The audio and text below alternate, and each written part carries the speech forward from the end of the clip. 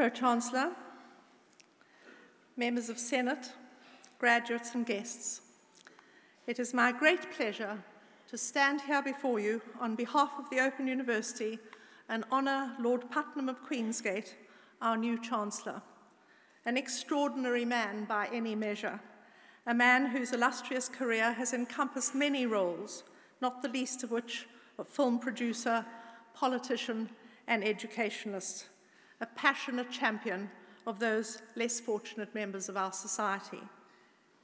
Lord Putnam first came to the nation's attention during his hugely successful 30-year career in film production, a career garlanded in honours, including 10 Oscars, a staggering 25 BAFTAs, and a BAFTA Fellowship for Lifetime Achievement. His many award-winning classic films include The Killing Fields, Midnight Express, The Mission, Chariots of Fire, Local Hero, and Memphis Belle.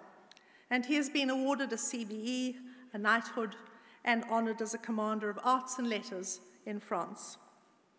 However, it is his work as a passionate advocate for training and education that made him the preeminent choice for Chancellor of the Open University, and for which we honour him here today. His own early educational experience was, by his own description, modest. He went to Mitchelton Grammar School in London and left with limited academic qualifications. Later, he enrolled in City and Guilds evening classes in London to further his education, an experience that closely measures that of many Open University students. Lord Putnam became more involved in education and training in the early 1970s, and he has devoted much of his time to the service of education since his retirement from film production in 1998, since when he has been the driving force behind a long list of initiatives and organisations. He was a visiting professor of film and television at Bristol University, a governor of London School of Economics, before accepting an invitation to become Chancellor of Sunderland University, a role he has performed with distinction for 10 years. When this present government came to power, he joined the Secretary of State Educational Standards Task Force and was later appointed the inaugural chair of the General Teaching Council for England. For many years, the chairman of the National Film and Television School, Lord Putnam also founded Skillset, the organisation responsible for training young people for the film and television industries. His continuing commitment to the field of education has led to his appointment as the UK President of UNICEF and the founding chair of the National Endowment for Science, Technology and the Arts. Currently a trustee of the think tank, the Institute for Public Policy Research, the National Literacy Trust, Future Lab, to name just some, and an honorary fellow of the Royal Society of Arts, Lord Putnam has been an active and vocal member of the Upper House since his appointment in 1997. Just this week, he began chairing the Joint Parliamentary Committee scrutinising the draft Climate Change Bill. This is not a man who knows the meaning of the word retirement. It is of great significance for the university to have such a champion as Chancellor, a Chancellor who shares the university's mission of widening educational opportunities for everyone and whose own career is a shining example of achievement from modest beginnings. In 1997, David published his book, The Undeclared War, about the economic and social development of the film industry on both sides of the Atlantic. He ends that book with a quote which seems to resonate with his own life and work, and not just that connected with the film industry. And I quote, "We can allow the undeclared war to rumble on," he writes, "or we can work together to turn it into something altogether different, a battle to win a better, more fulfilling future for us all." Indeed, it is for his ongoing efforts generally to win a better, more fulfilling future for us all that we honour him here today. Pro-Chancellor, by the authority of the Senate, I present to you for an honorary degree of Doctor of the University, the Chancellor of the Open University, Lord Putnam of Queensgate.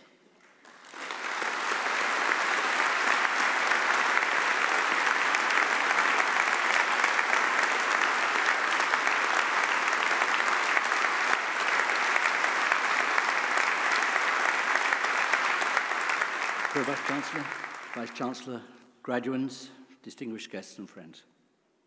It's my sincerest hope that in the very few minutes available to me, I find myself able to convey the really tremendous sense of pride I feel in formally taking up office as the 5th Chancellor of this unique institution. This is not only the university that most closely equates to my own rather bumpy academic journey. It's also the repository of the dreams of hundreds of thousands like me who thought that their chance of higher education had, for whatever reason, passed them by. As the Vice-Chancellor in her generous introductions reminded me, I've occupied myself over time in 5 quite distinct careers.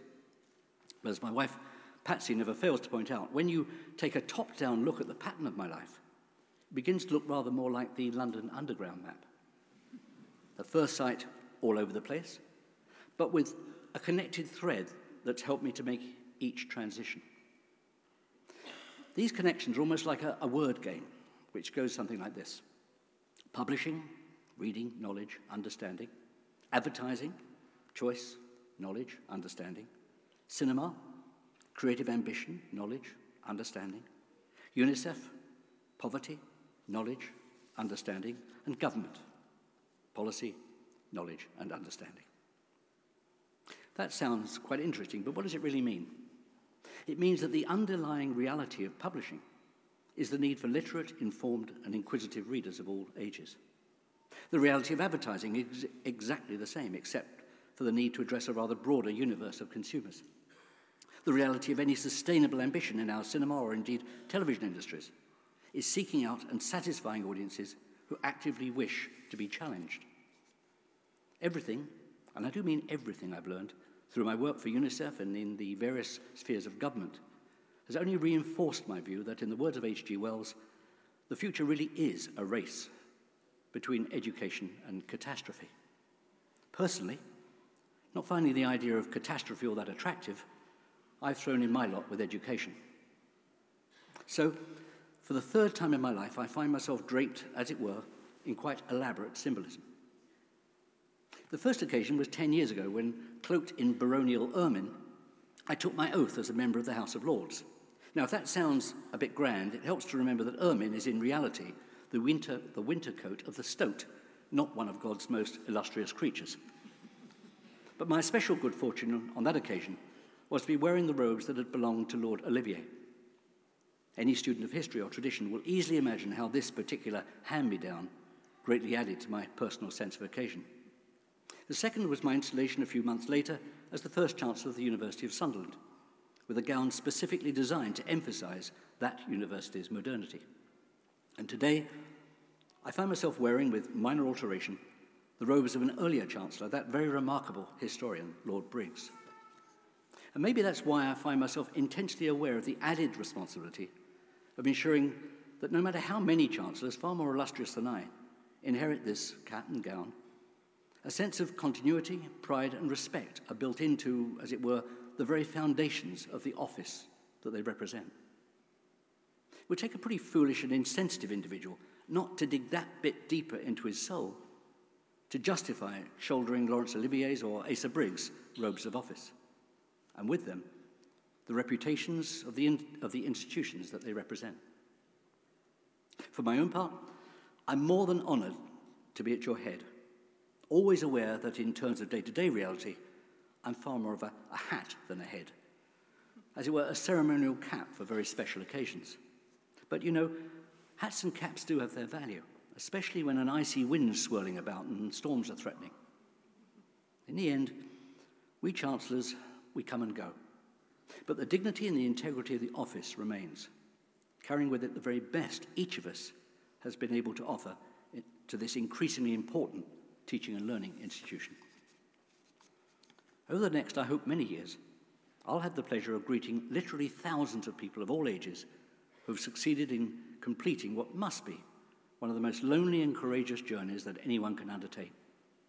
In many cases, it's nothing less than a journey from enveloping darkness into light.